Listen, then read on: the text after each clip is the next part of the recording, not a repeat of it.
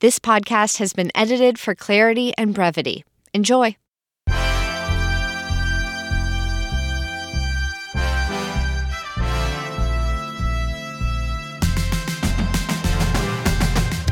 This is Vermont Edition. I'm Michaela Lafrac.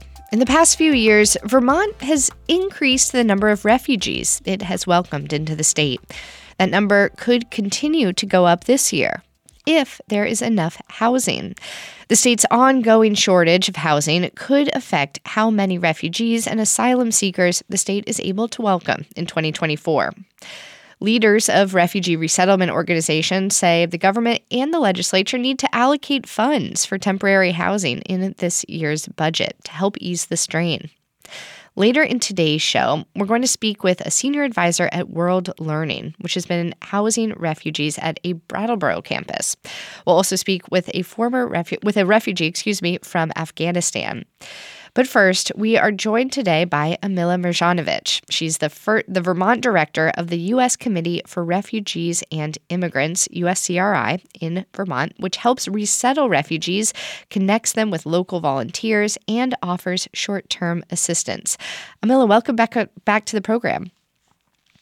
Thank you so much for having me. We really appreciate you making the time. And we are also joined this hour by Mark Clark with the Ethiopian Community Development Council, or ECDC. It resettles refugees in the Bennington and Brattleboro areas. USCRI and ECDC are two federally contracted resettlement agencies in Vermont. Mark, welcome.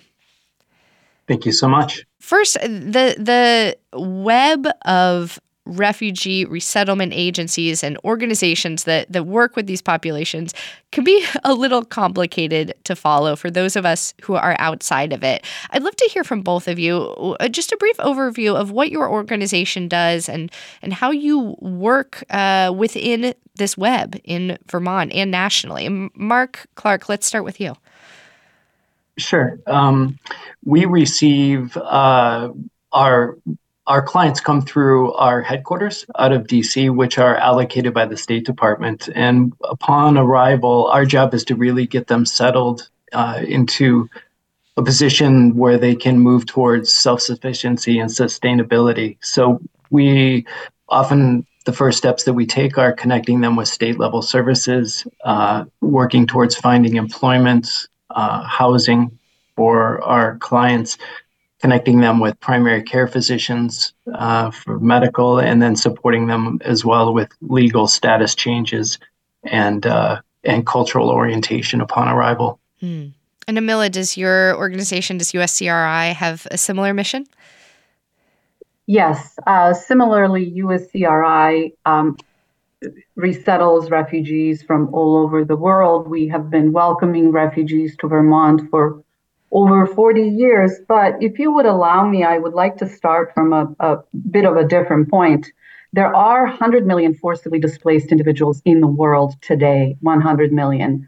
30 million are considered refugees. And refugee is someone who has fled their country, they're fleeing persecution, they're fleeing war or violence based on their religion or origin, ethnic background, political opinion, or membership in a particular social group. So once a person crosses the border, the first stop is generally the UNHCR, or the United Nations High Commissioner for Refugees. Less than 1% of refugees, of people, will ever get an opportunity to be resettled to a third country. So as Mark mentioned, we receive a USCRI receives an allocation from a State Department, and in Vermont, historically, we have been resettling between 300 and 350 individuals per year. That number is a little lower in the last couple years. So similarly to the services that Mark mentioned, we provide wraparound services, starting from airport reception, finding temporary, long-term housing, health and wellness services, employment, transitional cash assistance, English language instruction, interpretation and translation, and so on. But the overarching goal of refugee resettlement is self-sufficiency through employment.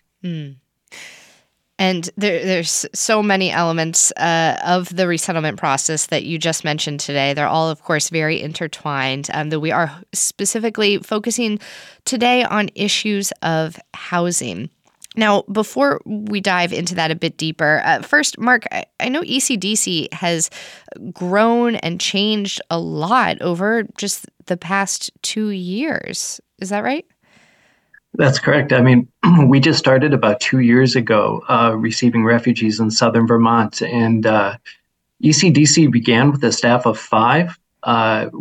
When we began, we were initially focused on just resettling refugees. Of course, the fall of Kabul and Afghanistan in the months prior kind of changed that plan. So again, initially we were thinking we might be starting resettling refugees at a somewhat modest pace, and instead we were receiving, in essence, about a year's worth of refugees inside of 2 months when ECDC first began in 2022. So since that time, we've expanded our staffing. We've grown from 5 individuals, and now we're at 19 individuals within ECDC. So we've definitely expanded our capacity, but the work continues. Mm.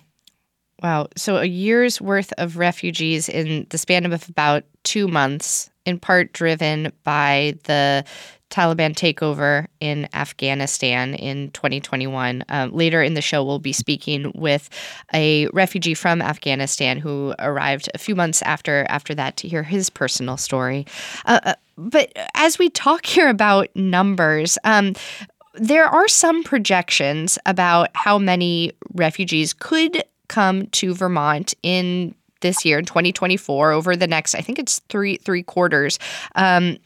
Amila, what's your understanding of those estimates, and do they feel reasonable or aspirational?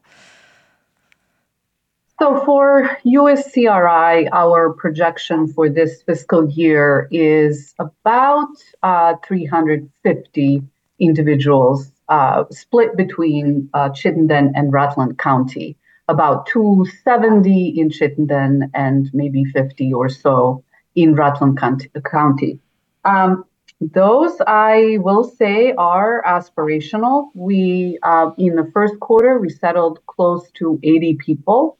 So we are sort of on track to reach that number. But housing, which is the topic of our conversation today, is greatly impacting our ability to resettle people.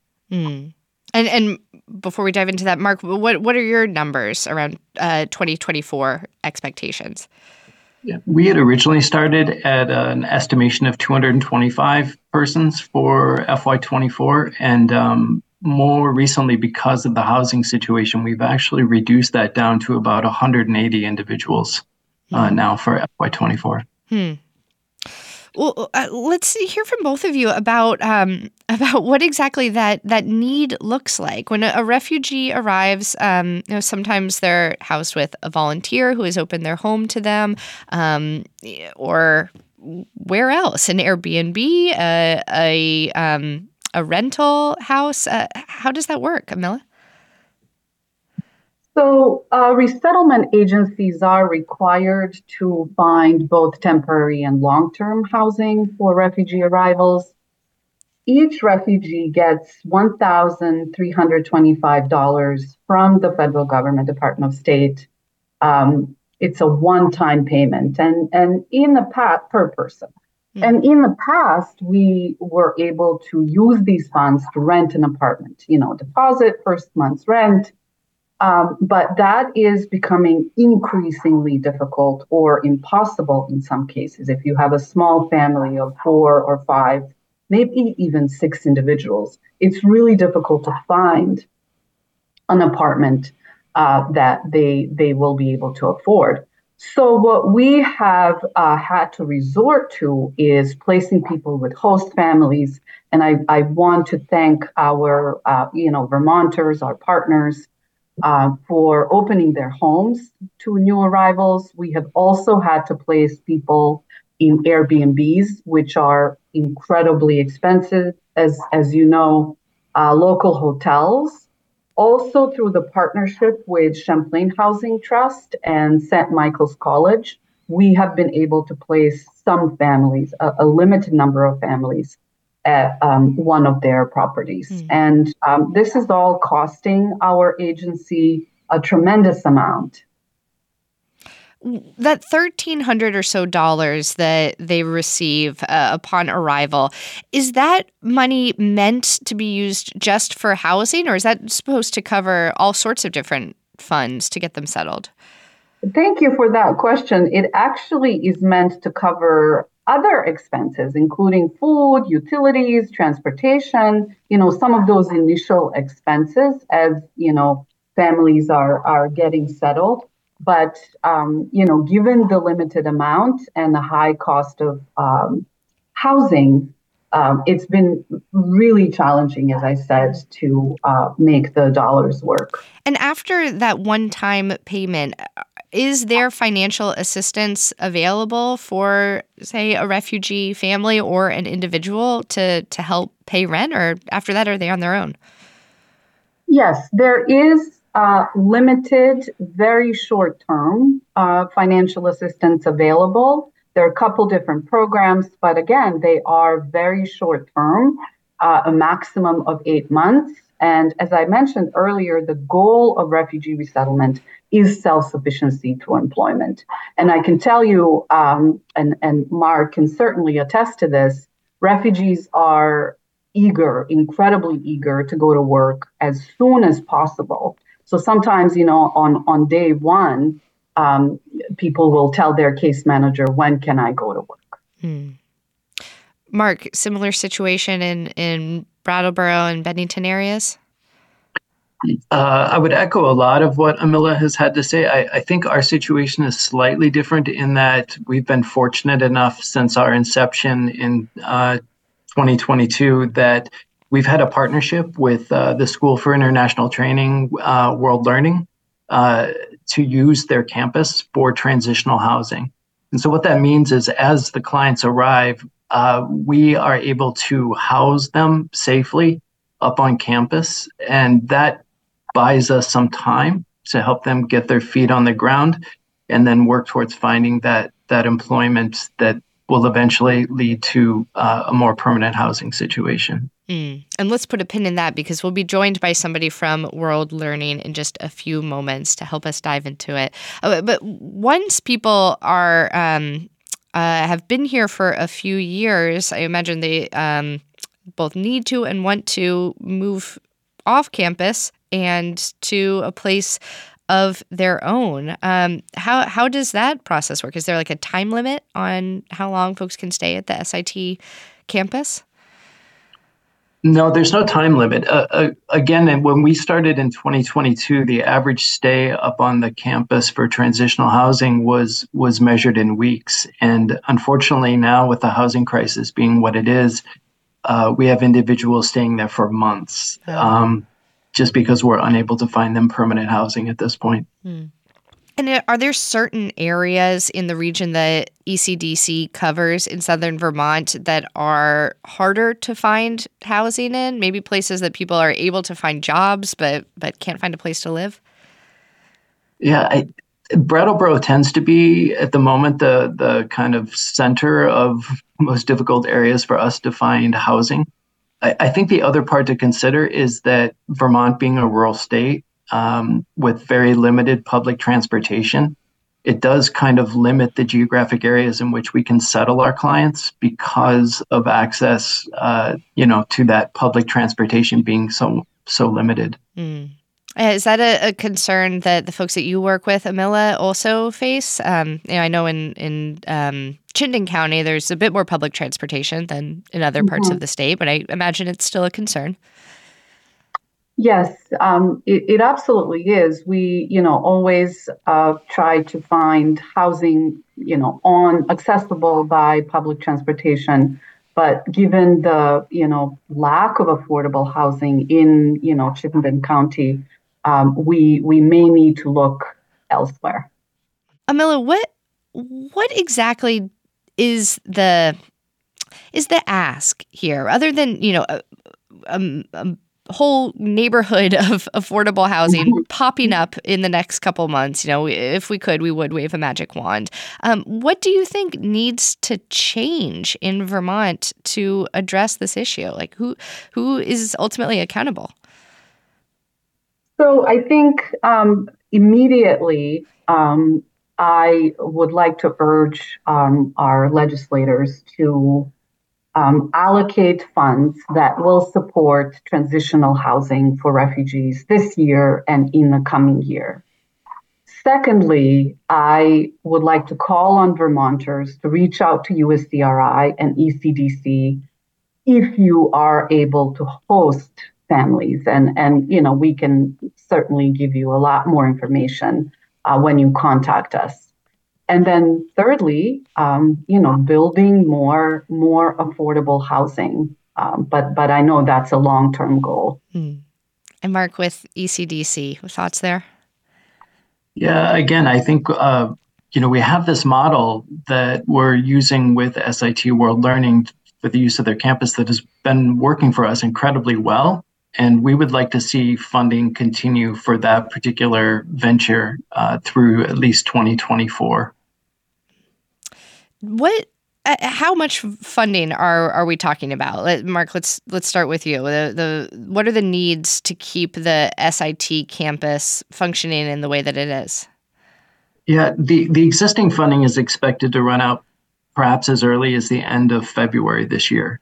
And if we were able to receive about $800,000, that would supply the transitional housing from March 2024 through June 2025. And Amila, have you put a dollar figure on short-term needs? Yes, it's a similar figure to what Mark has shared. For example, last year, USCRI spent close to $250,000 on temporary housing. We were provided very limited funds by the federal government and also by the state. But the majority of funds came from private donors. So to continue to welcome refugees this year and then into next year, FY25, we're looking at about $500,000. And let's add one more voice here to the conversation. Tim Rivera is a senior advisor at World Learning. It's an international nonprofit that is based in Brattleboro, and it's focused on international development, education, and exchange programs. It's the parent organization of the School for International Training, or SIT. And Tim helps the organization make innovative plans to support refugees. Tim Rivera, welcome. Thank you so much, Michaela. Glad to be with you.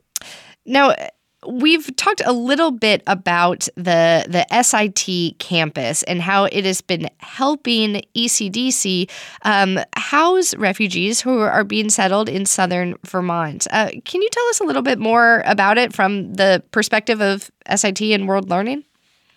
Sure, absolutely. I also want to say that this is not the first time that World Learning and SIT have done this. Back in the 1950s, we welcomed Hungarian refugees to our campus, which was then in Putney. So this is a part of our kind of organizational history.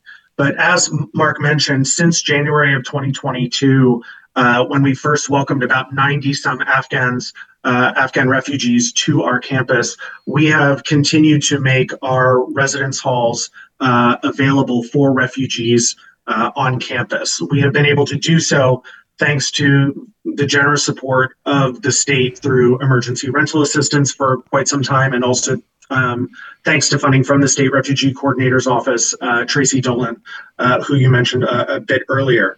And as Mark said, this funding is running out at the end of February. So, we have folks on campus who have been benefiting from these residence halls. We've kind of expanded our kitchens in each of these residence halls so that refugees living there can cook for themselves and they can cook sort of culturally appropriate meals. We cover all utilities, clean, all the shared spaces like kitchens and bathrooms. So it's quite a unique model, but we're really happy to have them on campus. And Amila, I'm curious, I know you work closely with ECDC and know what World Learning is doing, and you've spoken a bit about the partnership at St. Mike's in Colchester. I'm wondering if the model that's going on in southern Vermont can be something that's replicated in the parts of Vermont that you work in. Yes, absolutely. And that is our hope. We currently have access for a few units at St. Michael's College, and we're grateful for their support and partnership. It makes a difference, of course. But we are looking to expand and potentially look at other campuses around our area. Also, through our partnership with Champlain Housing Trust, we have had access to 8 units. But that is coming to an end in May. So unfortunately, we will be losing access to those 8 units. Why is that coming to an end? Champlain Housing Trust will be building more affordable housing in place of that motel. Well, let's go to the phones. We have a call from Millicent in Brattleboro. Millicent, you're on the air. Go ahead. Hi, Millicent Cooley. I live in Brattleboro. I'm a volunteer with the refugee resettlement program here, and also happen to be a next door neighbor of the World Learning SIT campus. And I just, want to say that I think that it seems to work out so beautifully with SIT. Not in addition to the points that everybody has already made here about giving people time to find permanent housing, there's a huge thing that, we see on the ground with people getting used to the culture. I've seen people like arriving from the airport looking at their new house, that they're walking into the dorm. And, some of these people have been, bouncing around refugee camps for 10 years. The kids are born there in countries all around the world, and there's a huge amount for them to get used to. And this, gives them a little time to get used to these things. There's, places where they've never had a bank account, and now they're learning how to do that before they have to also take on the responsibility of, paying rent and dealing with landlords. So that just gives them that buffer. And, SIT has been an extremely generous host. They have, programs on campus, with helping people, learn to get ready for jobs and cultural orientation and bike safety workshops and so forth. And the people who, like me, who live not only in the community broadly, but directly around SIT have been very happy with what they see happening here and like having these people here. Well, thank you, Millicent, for your call. Tim, with World Learning, what does that feedback feel like to receive? It feels so great, and I want to thank Millicent for her call and her really kind words. We have done our best to try to be a good neighbor in all of this, a good community members in all of this. So in providing this housing on campus, we're also trying to provide an efficient way for Mark and his colleagues at ECDC, as well as some other colleagues at the Brattleboro Development Credit Corporation who provide employment services to kind of provide all of these core important initial resettlement services in a centralized location for folks when they arrive. In a rural context, that can be very, very difficult to do. But I also wanted to say that, Millicent outlined, I think, some of the sort of more intangible benefits to the local community. But I also want to sort of make the argument that this support for transitional housing really represents an upfront investment in community benefit. According to some statistics we have from the Brattleboro Development Credit Corporation, the refugees who have come to work in southern Vermont so far, 83% of job-seeking employees are currently employed. The 17% that aren't are either currently being placed in a job or they're currently in educational programs that will help with their employment moving forward. 49 different employers have employed refugees since January 2022. And at least in the South, that represents an annually $3.7 million in taxable wages which are going back into the local economy through retail, through housing, through services, Right. and of course going back into Vermont state coffers through taxes. So Right. we really see this, the funding that's going into this transitional housing as an investment that is already paying dividends. Wow, I'm hearing that context. It's helpful. Thank you. And I want to get back to the phones. We have a number of folks calling in. Mary in Windsor is next. Mary, you're on the air. Go ahead. Hi, I want to know why it is that a vacant building that is centrally located, has transportation, is near jobs that could be walked to, has been vacant for over 10 years in Brattleboro. It's the ideal place for any kind of industry, but housing would be particularly easily done because it's already there. It was a working building before. It had housed in a company, and yet it stays there vacant. Well, Mary, I'm not sure quite what building you're referring to. Mark Clark, I'm wondering if you do, or perhaps you have something to say about working with development groups such as Amila does with the Champlain Housing Trust to create housing for refugees. Yeah, we do work with area organizations like Windsor Housing Trust as well to try to secure permanent housing for our clients. And I have heard similar comments and conversations in the area about trying to utilize the sometimes vacant buildings that might be present for other purposes. But I think that's probably a much longer term situation.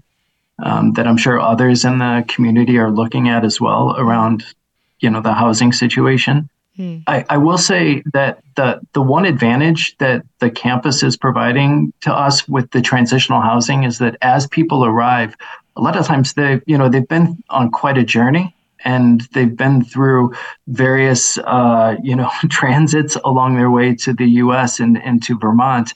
And when they arrive, the nice part about the SIT campus is that there is a sense of community amongst the people that are already residing there. And so as you bring someone new to the area, they're already able to learn from others that are living at the SIT campus who might have been here for a longer period of time about, how things work in Vermont and kind of learn about the culture of Vermont from others that have been here for a period of time longer. Well, let's go back to the phones. We have a call from Eric in Brattleboro now. Eric, you're on the air. Go ahead. Yes, my wife and I, we own 2 apartment houses in Brattleboro, and we had a call from an Afghan family that was currently residing up on the World Learning campus. And we showed them the apartment. They said they wanted it.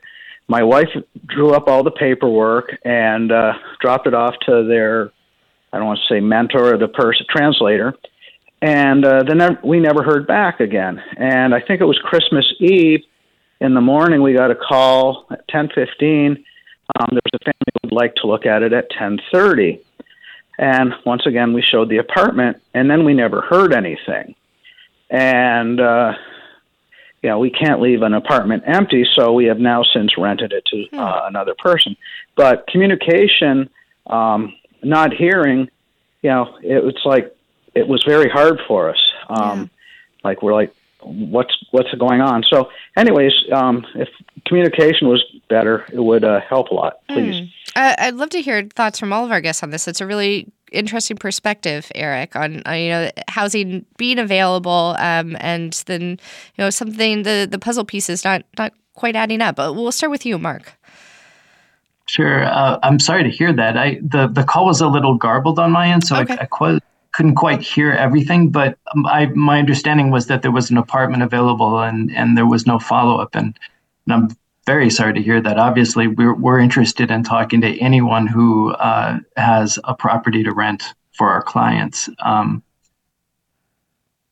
Is there somebody? It sounds like the landlord here, Eric, was saying that there was somebody who is helping Afghan refugee families search for housing, and they didn't hear back from that person. Does each family have something like a case manager to help them? We do have, there is a case manager assigned to each client family. We also have a housing navigator at ECDC that follows up on leads with properties for rent. Mm-hmm. So I would just encourage any landlords in the area that do have properties available to please feel free to reach out to ECDC in Brattleboro, and we will absolutely be following up with you for any opportunity to rent to our clients. Thank you for that. And Amila, what is USCRI's relationship with landlords in the Chittenden and Rutland regions? As I mentioned, we have been around for over 40 years in Chittenden County. So we have developed relationships with a number of area landlords and property management agencies. Over the past, I would say 3 to 4 years, new landlords have reached out to us and property management agencies, which has been wonderful. But we're always looking to, add more because the demand certainly it has increased. In Rutland, that is a new resettlement, fairly new resettlement area, although Rutland was approved for resettlement in 2017. But we have been actively resettling refugees in Rutland for the past 2 years. The situation is slightly better. There are apartments available in Rutland. They may not be available right when people are coming. So we're still needing to place people in temporary housing, but it's very short term. And to return to the SIT campus for a moment here, Tim Rivera with World Learning, is what's going on at the campus something that you're talking about with folks you work with across the country as a replicable model? Yeah, it's something that we are trying to share with other higher education institutions around the country through a program that we are working on with ECDC in their headquarters and 2 other organizations, trying to mobilize and build the capacity of higher ed institutions around the country to see how they can contribute to refugee resettlement, including through housing. We do see higher ed institutions as really interesting institutions and ecosystems in communities that can contribute. And in this way, in addition to just providing housing, World Learning is also providing English language learning courses for newly arriving refugees and cultural orientation sessions as well. So this is something that we are doing our best to share our experience, to share our model, to explore whether or not it can be replicated around the country. There's another great organization out there called Every Campus a Refuge, which is also trying to mobilize higher ed institutions as well. So for those listening and interested, definitely recommend reaching out to World Learning's Supporting Higher Education and Refugee Resettlement Program, or SHARE, or Every Campus a Refuge, as there are plenty of opportunities out there. Thank you. Let's get in one more call before we have to take a quick break. Alex is calling from Plattsburgh. Alex, you're on the air. Go ahead. Hi. I was just wondering how your guests, how they think it's fair to Vermont taxpayers that are currently struggling under the high tax burden and the housing crisis to bring in people that are unhoused into the community. It's just going to add to the problem. I don't understand why all this money isn't focused on Vermonters. If you can't take care of Vermonters, how can you take care of refugees? Thank you. I'll listen off the air. All right, Alex. Well, Miller, I'm going to give this one to you since you've been working in this space for many, many years now. Alex is saying, why are we not addressing needs of folks who have lived here their whole lives versus new arrivals, refugees, and asylum seekers? Oh, absolutely. The needs of everyone should be addressed. And, this is not a competition. That's the last thing I want to, listeners to walk away with. Absolutely. Our unhoused population is second highest in the country. So that is another crisis that we are faced with. And that's per capita, just a note to listeners. That is per capita, exactly. So absolutely, every population that is struggling, their needs should be addressed. Yeah, and if I could jump in briefly here, I think it's also important to note that Vermont is facing a labor shortage. There was an article in the Commons just a little while ago that said that there are somewhere between 18 and 20,000 open positions in Vermont right now. So we have seen, certainly in the South, that a lot of the refugees that are coming in are helping to address this labor shortage, but it is still very acute. So I do think that in doing this work, we are attempting to really support the entirety of the community, through this economic re-energizing or revitalization. That's Tim Rivera with World Learning, alongside Mark Clark with the Ethiopian Community Development Council and Amila Mirjanovic with the U.S. Committee for Refugees and Immigrants. Thank you to all of our guests for joining us today. Throughout this hour, we've been talking about Vermont's acute housing shortage and how it's becoming a limiting factor for the state in terms of how many refugees Vermont can accept in 2024. Abdul Rizwanzai knows this through and through. He works as an employment navigator for ECDC, the Ethiopian Community Development Council in Brattleboro. He's also a refugee himself from Afghanistan, where he had worked for the U.S. and the Afghan government prior to the Taliban's takeover in 2021. Abdul, welcome to Vermont Edition. Thanks for having me. We really appreciate you being here and telling us a little bit about your story. Now, as I understand it, you left Afghanistan in November 2021, a couple months after the U.S. evacuated, and you were in Qatar for a while before coming to the United States. When did you find out you were headed to Vermont, and what did you know about it? I left Afghanistan in November 2021, and then I went to Qatar, and I was there almost for 5 or 6 months, and then I departed Qatar to the United States, and I came to Vermont. So while I was in Qatar, so the IOM guys told me that you have to go to Vermont, the state of Vermont. So at that time, the state of Vermont was a new name for me.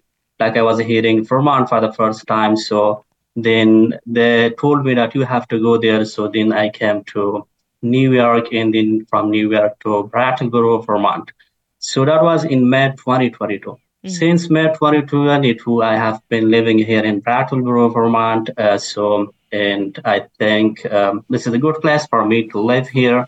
So I received all the support from ECDC and from the local community and from the people and from the state. So now I can do many things myself, so I'm like self-sufficient and I'm independent, and I know about the system. I'm learning about the culture and about all these things. And are you in your own housing now, or where are you living?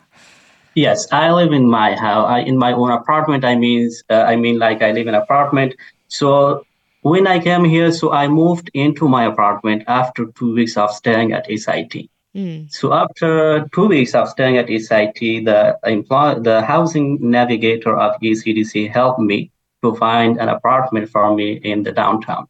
So that time the state was paying for the rent, and the state paid almost for 4 months. Then they start paying for the refugees.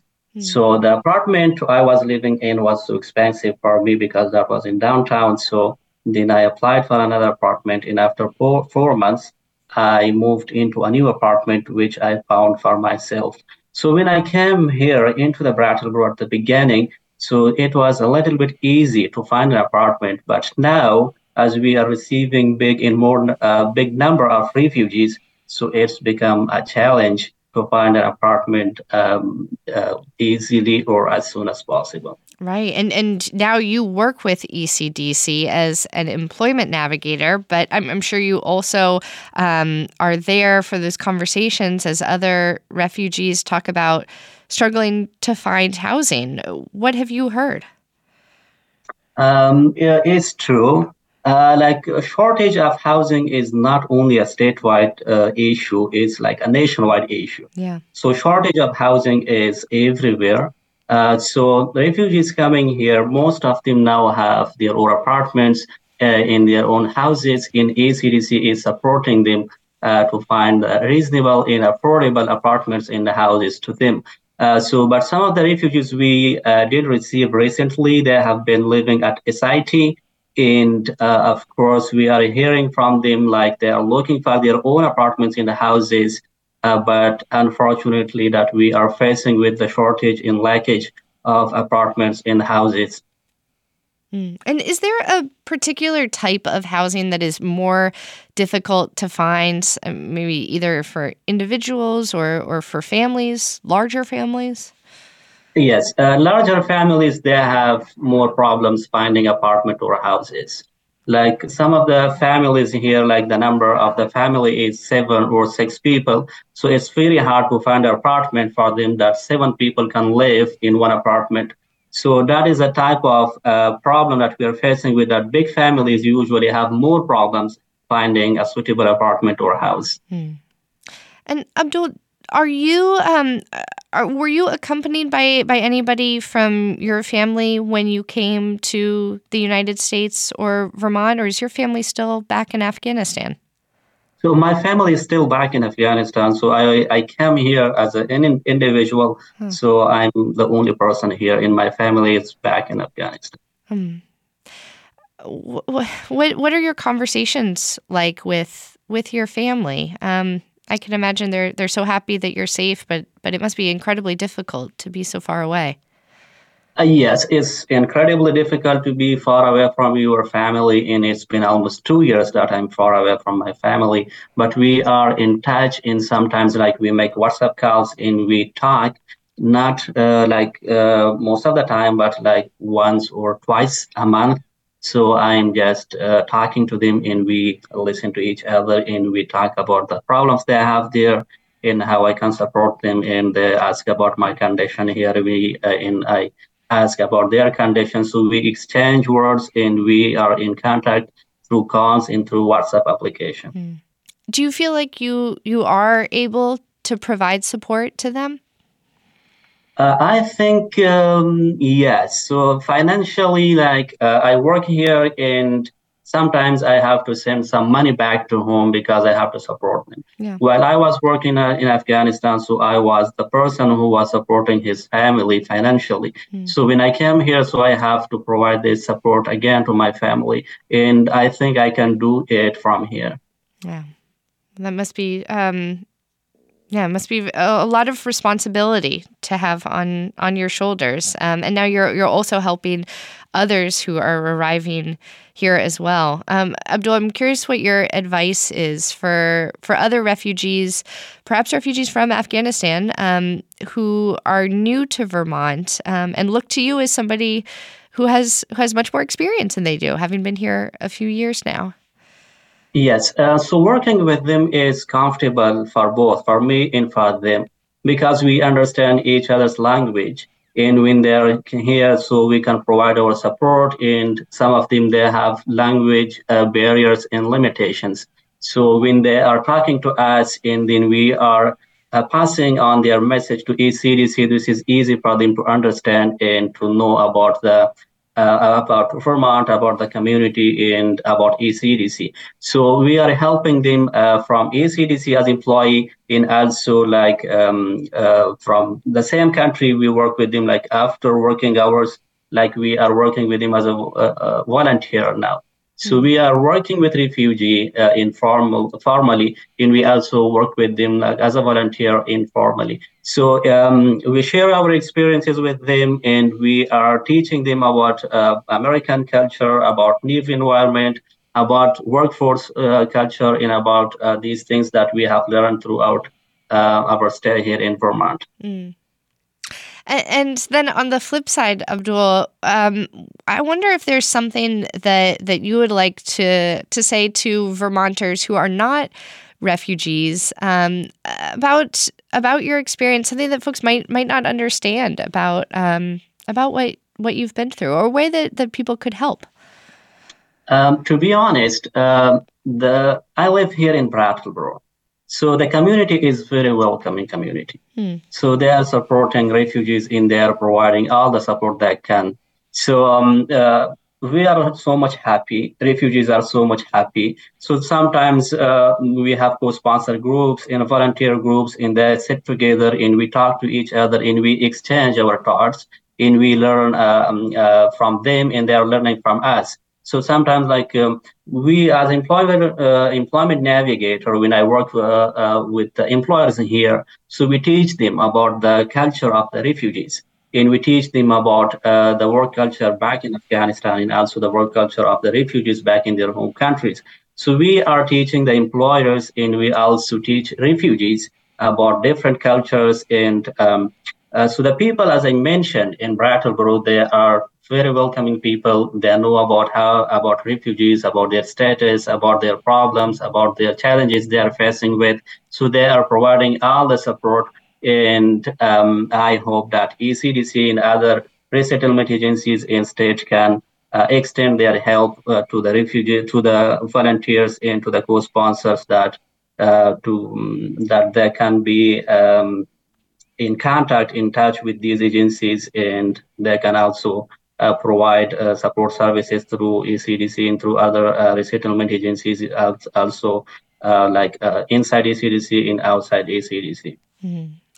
Well, Abdul Rizwanzai, an employment navigator for ECDC, the Ethiopian Community Development Council, thank you so much for speaking with us today. Thank you so much for having me. Have a good day.